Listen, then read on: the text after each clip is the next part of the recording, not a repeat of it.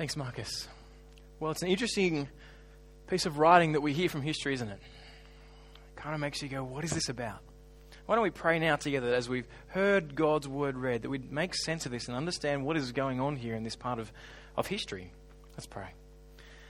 Father, as we've just heard your word read, as we've heard what's gone on amongst your people, the events of history that have happened, we ask that this morning that we would see you, we would see ourselves the way you see us, and that we would see the world the way you see it.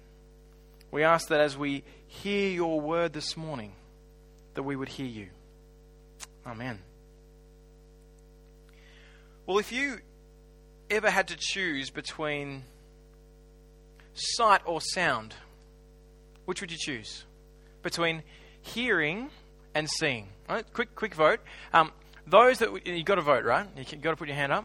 If you're like, okay, I'd rather be able to see than to hear, put up your hand now. So the see, whoa, there you go. Okay, and what about if you'd rather be able to hear than see? Okay, interesting. I wonder if the hearers were the musicians. There you go. Well,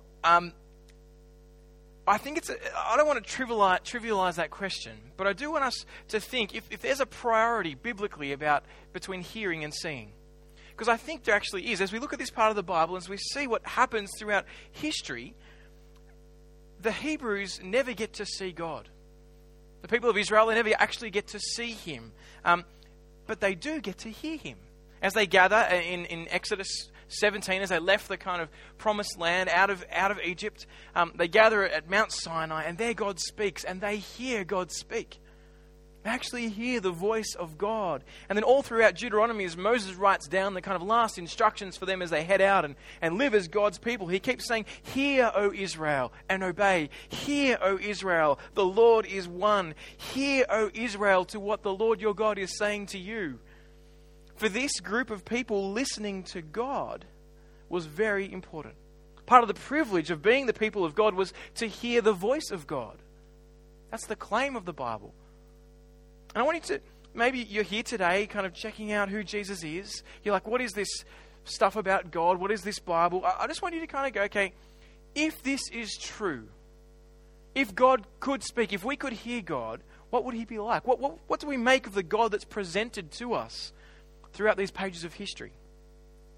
What we will see is that Israel had the privileged position of hearing the voice of God, the Word of God. What we're about to see is what happens when you don't listen to the Word of God. The story so far in this book of 1 Samuel has been God's people, Israel, are without a leader, without a king. There never had been a king in Israel. And they've got other nations coming in around them, and they want a king. There are two reasons why they wanted a king as these people. Because, number one, they wanted to be like everyone else. They saw the other nations around them, and like, those nations have got kings, they've got great armies, massive chariots. We want to be like them. We want to look strong.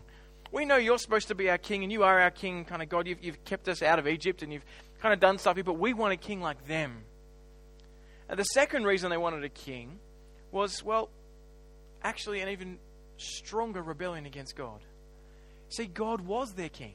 He was the one that brought them out of Egypt. He was the one that was looking after them and caring for them. And they wanted to put a human king in the place of God. A king that they chose. A king that was, what we see about Samuel, head and shoulders above every other man in Israel. They wanted a king that would stand up to the biggest enemies that were around. And in doing that, they tried to replace God. But God surprisingly says okay to this request. And we saw last week that after warning of the dangers of a human king and trying to find our security in what we want or the things around us or kingship or leadership, God gives them what they want. Really, it's a punishment. You think a human king is better than me? You think you can run the world better than I can? Kind of does sound like me a little bit. Often I do feel like I can do things a bit better. If I were God, I'd do things differently, wouldn't you? It's always scary to start sentences like that. So God gives them what they want. Like a kid who wants to go on a cigar. He gives them the whole cigar and says, smoke the whole lot. You can see the fruit of your actions if you want to see what happens if you put a human king in, if you put yourselves under this king. We get to chapter 12 of 1 Samuel, and it kind of looks promising. Saul, this leader who is head and shoulders above everyone else, starts winning, and he has this victory. Then in chapter 13, he rejects God. He doesn't listen to God's voice. And then in chapter 15, where we'll spend most of our time today, we get God's assessment of Saul. We get what God thinks of him. And it's a very different type of kingship. It's a different type of kingship. Have a look at chapter 15, verse 1. Samuel told Saul, "The Lord set me to anoint you as king over his people Israel. Now, listen to the words of the Lord." As Saul was set up as king over Israel, he was a very different type of king. See, the people that he was to rule weren't his people. Notice, they were, "The Lord sent me to anoint you as king over his people Israel." While Saul was king, the people still belonged to God. And Saul was to remember that. God was God. He was the true and living God, and there was no other, and Saul was to rule underneath him. And secondly, to be a king under the Lord meant you had to listen to God's word. Listen to the voice of the prophet, which meant Samuel, this prophet, this person who was speaking on God's behalf to Saul, was the one he had to listen to. It's a very different type of kingship. But above all else, the narrator reminds us at this point in 1 Samuel 15, this king was to listen to the words of the Lord. Literally, it says, listen to the sound of the word of the Lord. Now, we find ourselves surrounded in this world by so many sounds. You know, some catch our ears, some are just background noise, some affect us deeply, like a piece of music that can stir so many emotions, or a baby's cry. Either way.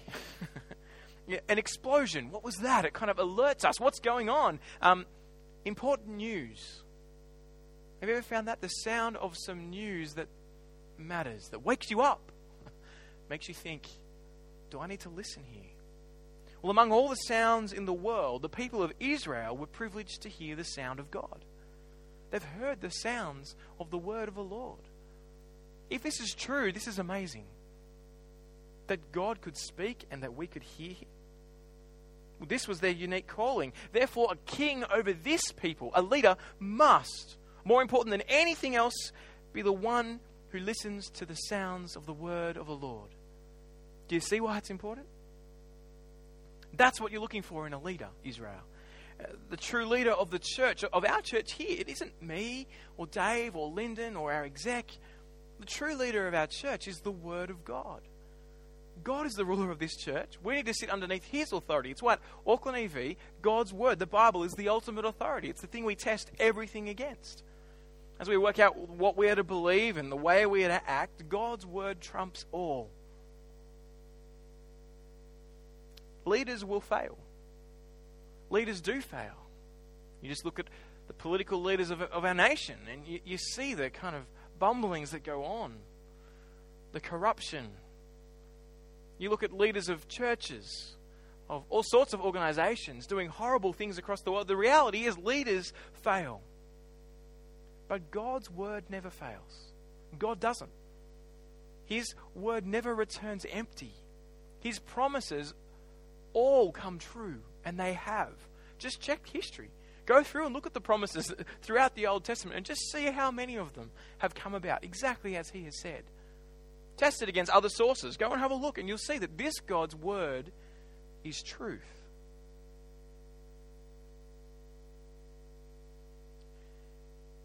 Human leaders will fail, but God's word never does. So, don't put your faith in human leaders, in me, in politicians.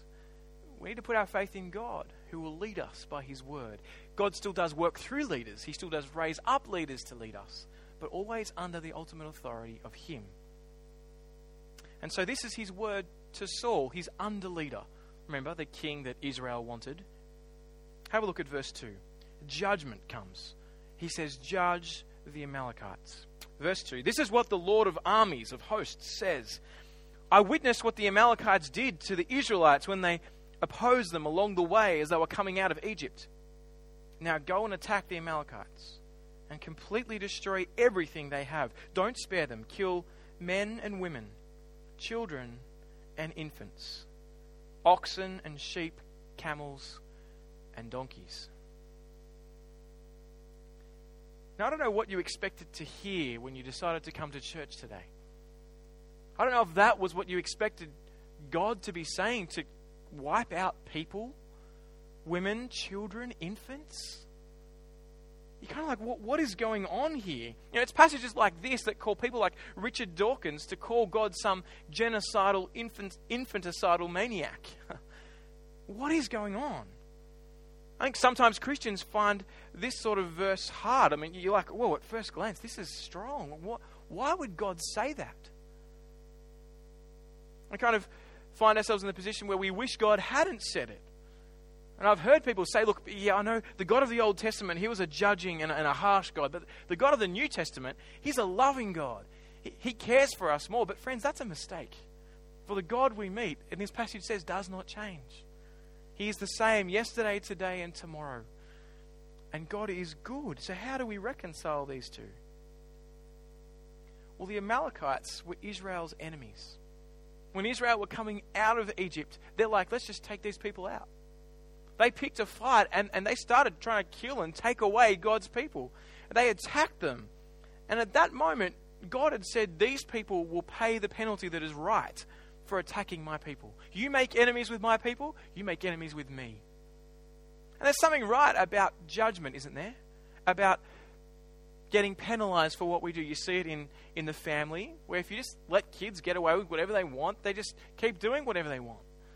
I gave that quote of a friend who's a policeman, who said the first time some kids hear the word no is when the cop is pushing their face into the dirt.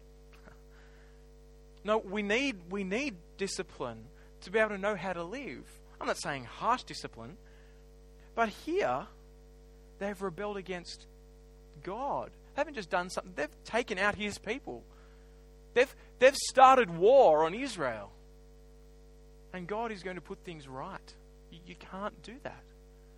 You can't start war on God and get away with it. It won't happen. See, in Exodus 17, God made this promise. It's on the screen. The Lord said to Moses, write this down on a scroll as a reminder and recite it to Joshua. I will completely blot out the memory of Amalek under heaven. God's word never fails. Here it's written, 4, 5, 600 years earlier? 7? And yet, what he tells Saul to do now is to execute that promise that he said, to right the wrong, to penalize those who have wronged him. See, the Amalekites weren't innocent. They were part of a people who had rebelled against God. Sure, they might not have been the ones that have done it, but they are part of that family. They're part of that nation. And you can't, think about New Zealand, right? We get so many privileges as people here with a New Zealand passport. We get to enjoy the social security of the nation, not because of anything we did, but just by being born in this country. There are benefits that we enjoy because we're part of a nation. And if we're happy to take the benefits that we enjoy for being part of a nation, then we need to take, the negatives, the repercussions of our forefathers' history. We're all too happy to accept the positive, but not often the negative. We go, that's unjust. So God here punishes. And the picture of God that we get is very different from the way so many people view God. I think we view God often like some fairy floss distributor. He sits there and he kind of winds this thing around and gives everyone nice pretty things like sugar and spice and things that smell nice. And everyone's like, oh God, he does all the good stuff in the world. And yes, he does give the things that are good, but he's also the creator and sustainer of the universe. And you wrong him. You say, I don't want your benefits. If he's the one who gives life, if one of his benefits is life, then rejecting him means death, doesn't it? It's like saying to your power company, I don't want you in my life. Get out. Get away from me, power company. I'm not going to pay my bills. I'm not going to treat you as my power company. They say, fine, I'll turn off your power. Imagine saying that to the one who holds the key to your very next breath. I don't want you in my life. Get out.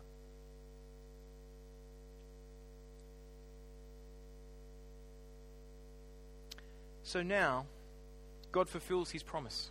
and upholds his justice. And Samuel speaks this word to Saul, and Saul listens. Have a look at verse 7. Then Saul struck down the Amalekites from Halavah all the way to Shur, which is next to Egypt. He captured Agag, king of Amalek, alive. But he completely destroyed all the rest of the people with a sword. Saul and the troops spared Agag, and the best sheep, cattle, and choice animals, as well as the young rams, and the best of everything else. They were not willing to destroy them, but they did destroy all the worthless and unwanted things. Just because it's right and just doesn't mean we don't shudder for a moment. When you think about the cost of rebellion against God. This is real. This happened. Saul's mission was to listen to the word of God, to listen to the sound of God's voice and do it. But Saul failed spectacularly. We see the mission failed here big time. God said completely destroy them. But verse 9, he was unwilling to completely destroy them. God said do not spare them at all, yet they spared Agag, the king, and the best of the animals. It's in complete contrast between what God said and what actually happened. Sure, they might have done some stuff in the middle, but they didn't listen to him at all. Saul's mission as king of Israel was to listen to God's word and to do it. He didn't listen, and he didn't do it. Complete failure of Israel's king to sit under the word of God. And it's interesting to note, if I put myself in his shoes, I'm like, well, I would have, if I wasn't going to listen to God, I would have spared the women and children. But, hey, I'm not really like that. But him, he doesn't. Just notice this. It's not like he's like, I think this is a harsh cry, God. I'm going to spare the women and children. What he does is he's like, no. I'll take all the women, children, and infants out. I just want all your best stuff. I want your bling. I want your king as like a trophy to go, look who I am. Look how great I am. Listen to God's response and hear the weight of it in verse 10. Then the word of the Lord came to Samuel. I regret that I made Saul king, for he has turned away from following me and has not carried out my instructions. So Samuel became angry, cried out to the Lord all night. The last time that we read in the Bible that God was grieved or that he regretted what he did was back in Genesis. In the days of Noah, in the flood, when God saw how horrible and wicked mankind had become. And because of that, he sent a flood and wiped out the earth. Rejecting God's words has massive consequences for humanity. You've at least got to see that's the claim of the Bible. Whether you believe the Bible or not, that's the claim of the Bible. And we're going to see that the consequences of rejecting God's word for Saul are huge. But first, I just want to point out the deceptiveness of sin. It's the deceptiveness of what goes on here, of rebelling against God. Have a look at verse 12. Early in the morning, Samuel got up to confront Saul.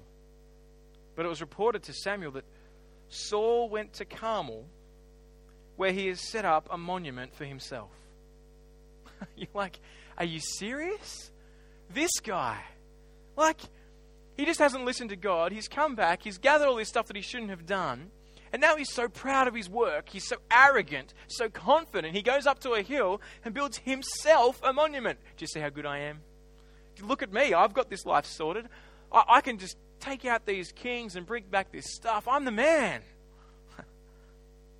It's the arrogance. And it gets worse. Samuel kind of confronts him. Look at verse 13. When Samuel came to him, Saul said, "May the Lord bless you.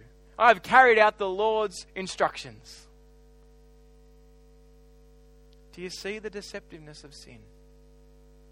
Ever found yourself in that position where you kind of want to claim you are carrying out God's will, but deep down you know you weren't? He's so confident he's done the right thing, but he hasn't. There's something about sin that means that we sinners can't naturally see it. We don't see our own rebellion. Awareness of sin isn't a natural thing for us to work out on our own. It only comes as God's word confronts us, as the sound of the voice of the Lord shows us what we've done to him. It's kind of like we're some totally kind of unaware person who's landed in a new country and totally just living however we want, unbeknownst that we're rebelling against the country's king.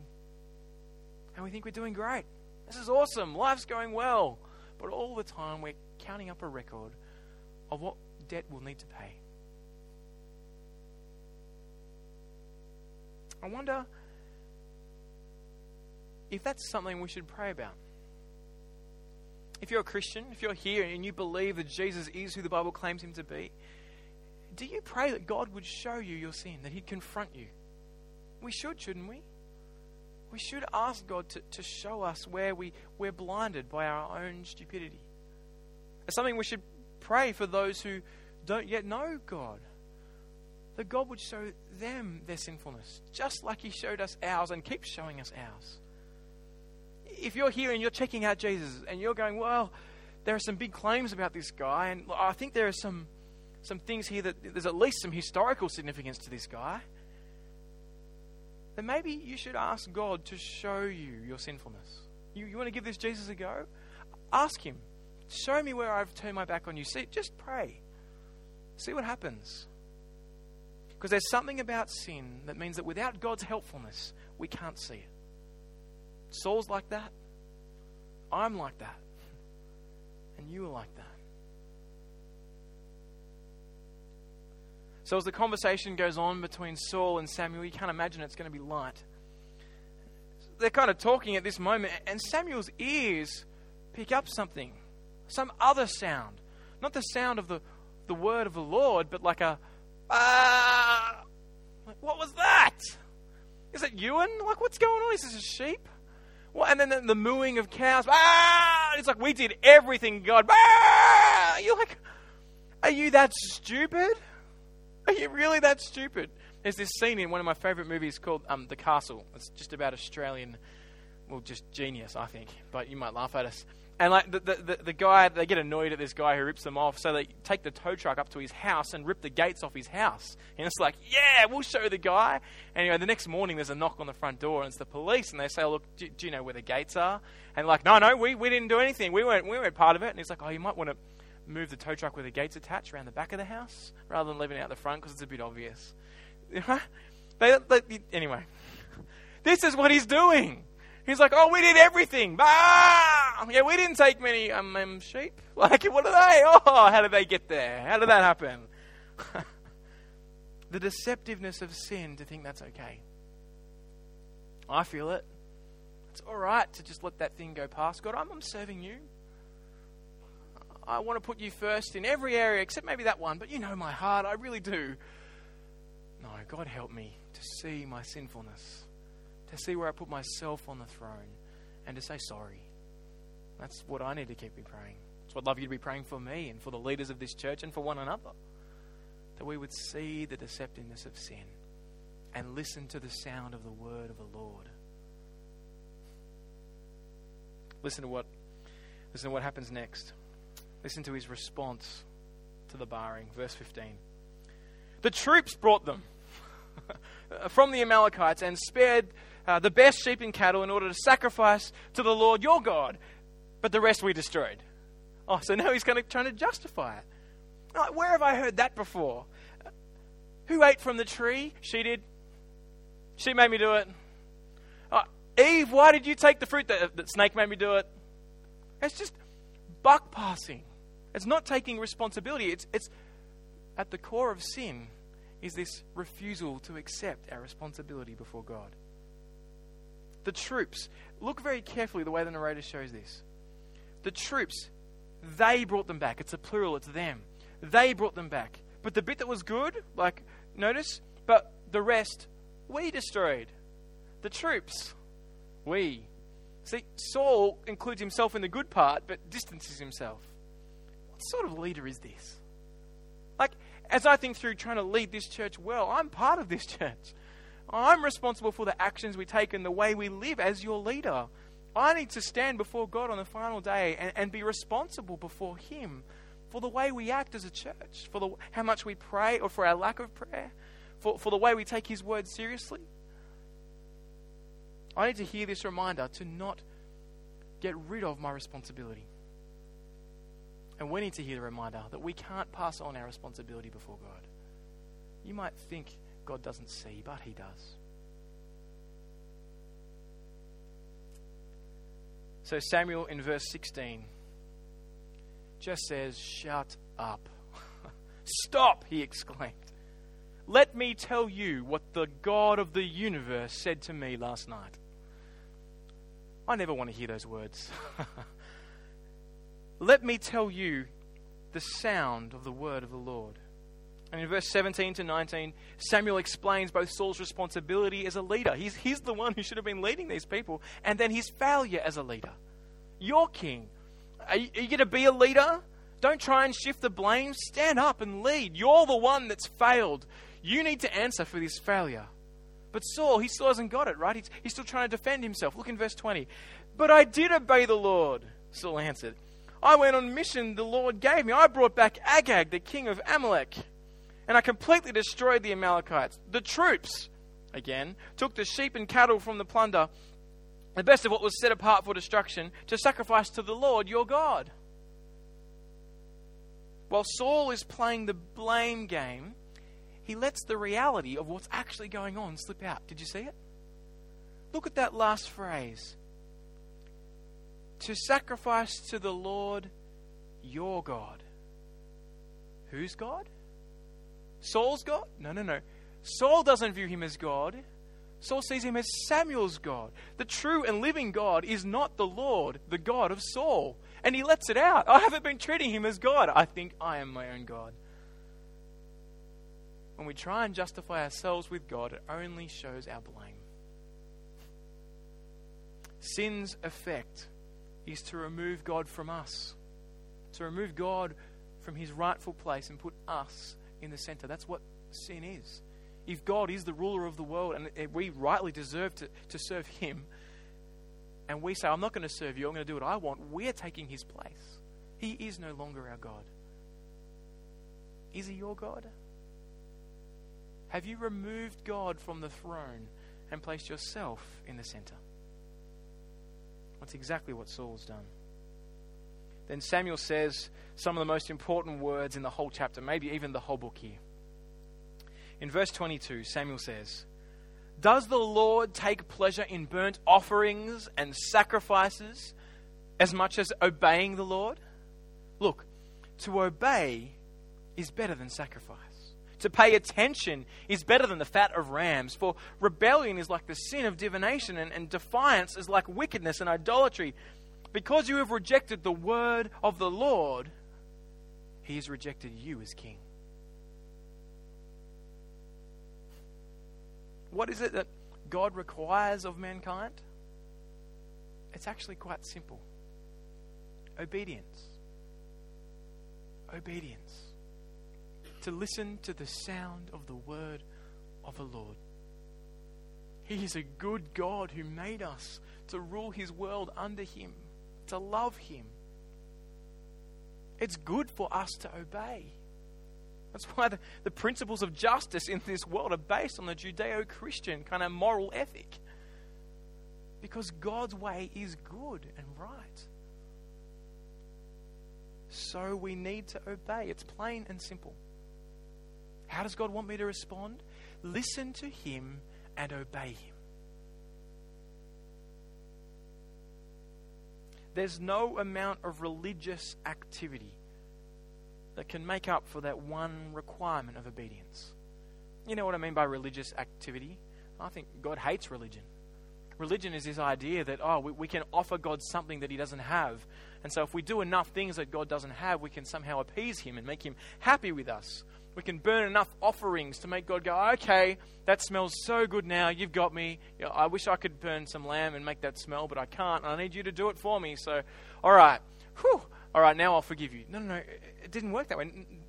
There weren't enough sacrifices. There's not enough anything. To be baptized doesn't make us pleasing before God. It doesn't get around the requirement of obedience. We could be leading a connect group. We could be leading a church. We could read our Bibles every day. We could donate our money to great causes. There are so many things that we could do. But But the problem is we don't obey God. And that puts us in a precarious situation. In a situation of Saul, of losing his position before God. In the situation of the Amalekites, of rejecting God as the true and living God of the world, of facing his judgment. That's the claim of the Bible. And then we hear God's word on Saul. His final kind of declaration. Because you have rejected the word of the Lord, he has rejected you as king. It's over. Look at verse 24. Saul answered Samuel, I've sinned. I've transgressed the Lord's command and your words because I was afraid of the people. I obeyed them. Now therefore please forgive my sin and return with me so I can worship the Lord. It's too late. You had your chance. You've rebelled. There is no way of coming back. How scary it would be to hear those words from the true and living God. It's too late. You haven't come and listened to me. If God's people are to have a king, he must sit underneath the word of God. He must hear the Lord and obey him. And that is not what Saul does. And from this point on, Saul is not the king. He might be wearing a crown on his head, but it's too late. God has plucked away his kingship from this king that the people wanted. The king that looked so good, like such a great leader who was head and shoulders above every other there. Look at verse 32. Samuel says, bring Agag, king of Amalek. Agag came to him trembling, for he thought, certainly the bitterness of death has come. Samuel declared, as your sword has made women childless, so your mother will be childless among women. Then he hacked Agag to pieces before the Lord at Gilgal. Samuel did what Saul should have done. He should have judged the nation. He should have given the penalty for what this guy had done, for what his people had done. Samuel has to mop up what Saul couldn't do. So you get to this point and you're like, whoa, what has this got to do with us? This kind of story of God's judgment, and there's a leadership crisis going on. What's the solution that will happen here? Well, Israel are still in a leadership crisis. But the solution is going to look a little different than what you might think. See, we're going to see next week that God is going to choose a king after his own heart. He goes along to a family with 7 children and they all line up and they look big and strong, and he goes to the first one and they're like, no, don't you know? Have you got any other sons, Jesse? And they find this shepherd boy, a little kid, David. He will be the one. For he has me first. He wants to obey my word. So unlike Saul, who stood head and shoulders above everyone else, this little shepherd boy would lead God's people in the future because he would listen to the sound of the voice of the Lord. And we're going to see that's the defining characteristic of David as we look through. But ultimately, David will fail. David doesn't always listen. He's a far better king, we hear, far better than Saul, far, far better. But it's not until we hear the sound of the word of the Lord again, as the Old Testament closes and the New Testament starts, we hear of a baptism of John the Baptist. As John is there baptizing people, this man, Jesus of Nazareth, comes up from the line of David, one of David's own children. And he comes and is baptized. And as he comes up out of the water, this is heard from the heavens. This is my Son, with whom I am well pleased. Listen to him. The sound of the voice of the Lord is heard. And what does it say? Here is my Son. Here is the leader. Here is the one to listen to. Jesus is the king God approves of. He's the king of the world. That's the claim of history. If you look at the secular sources, they point that this man Jesus died with a sign above his head, rebuking him, yes, but it said King of the Jews. The problem was it was too small. It was King of the universe. But they didn't see that. But this king is different from what you might think. Jesus is also the king who will bring God's judgment on the whole world. I think sometimes we think of Jesus as the fairy floss Stone Age man, the one who just brings all great and rosy stuff. But here we see that Jesus will bring God's judgment. What Saul failed to do, Jesus will do perfectly. Look at Acts chapter 10, verse 42, as the gospel goes out about Jesus. Jesus commanded us to preach to the people and solemnly testify that he is the one appointed by God to be the judge of the living and the dead. Here is the king who will rule and enact God's judgment. The day has been set when Jesus, God's appointed king over the whole world, will bring the righteous judgment of God. Friends, judgment isn't just like some scary thing that they write in the Bible to make us scared of stuff. The claim of the Bible is it's true. That we do need to stand before the creator of all things, who we find out is actually Jesus. And we do need to give account for how we've lived and for how we've turned our back on God.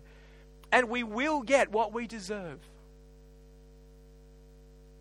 2 Thessalonians 1 describes it as Jesus doing this. Look, 2 Thessalonians 1 verse 8. Taking vengeance with flaming fire on those who don't know God and on those who don't obey the gospel of our Lord Jesus. Too often the modern Christian church minimizes the judgment of Jesus. He's a king who will judge. God is not some fluffy marshmallow guy. Saul's mission to judge the Amalekites was a local scale, small anticipation of the judgment that will finally come on the whole world. We need to not push away the truth that the world will be judged. It's like we're all standing on the train tracks going, there's no train coming, no trains come on these. It's fine. Tell the world Jesus is great and have fun on the platform or on the tracks. Rather than saying the reality that we look at in the world and what the Bible says is that Jesus is who the Bible claims he is, but there is a day coming when that train will come. And you need to be in Jesus because only in him can you survive. Because only in him has he paid the price. So the next part of that verse in Acts chapter 10 verse 43. Listen to it. All the prophets testify about him that through his name everyone who believes in him will receive forgiveness of sins. Jesus is where God's wrath and his mercy meet.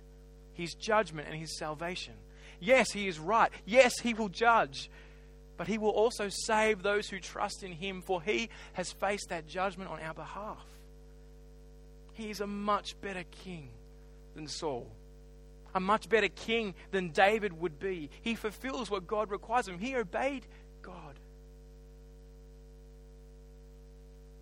When was the last time you stopped and considered the obedience of Jesus? That he obeyed God. He heard the sound of his Father and he did it.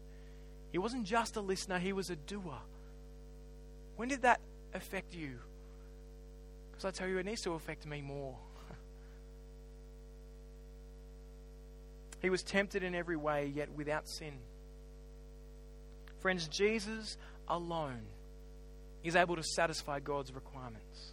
Jesus alone is able to rule God's people as God requires of his king.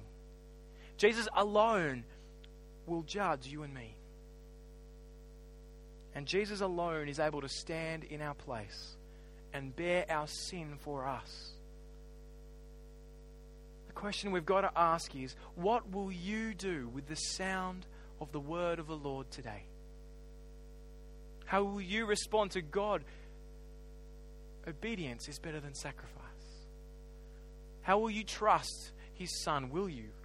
Will you look at the claim? Will you ask God to show you your sinfulness?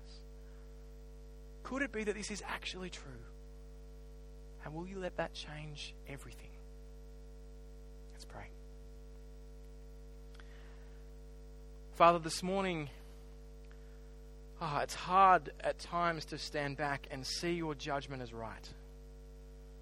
We confess that we don't see sin as we should. We don't see its ugliness in others, in ourselves. We confess, Lord, that we have turned our backs on you, that we haven't treated you as the ruler and sustainer of all things, that we've ignored you and at best just pushed you away, at worst stuck our fingers up in your face. Father, we ask today that you would show us our sin, that we would get an ever-growing perception of how we've turned our back on you, And that at the same time that you would match that ever-growing perception with an ever-growing sense of the forgiveness that comes because Jesus has died for our sin. We ask that we would look to your Son, where your wrath and your mercy meet, and that we would live our lives hearing the sound of your voice, not the cry of the world or the cry of our own hearts, but the word of the true and living God, and that we would serve you with our all, so that this world might come to know you and that you might look great as you really are, we ask.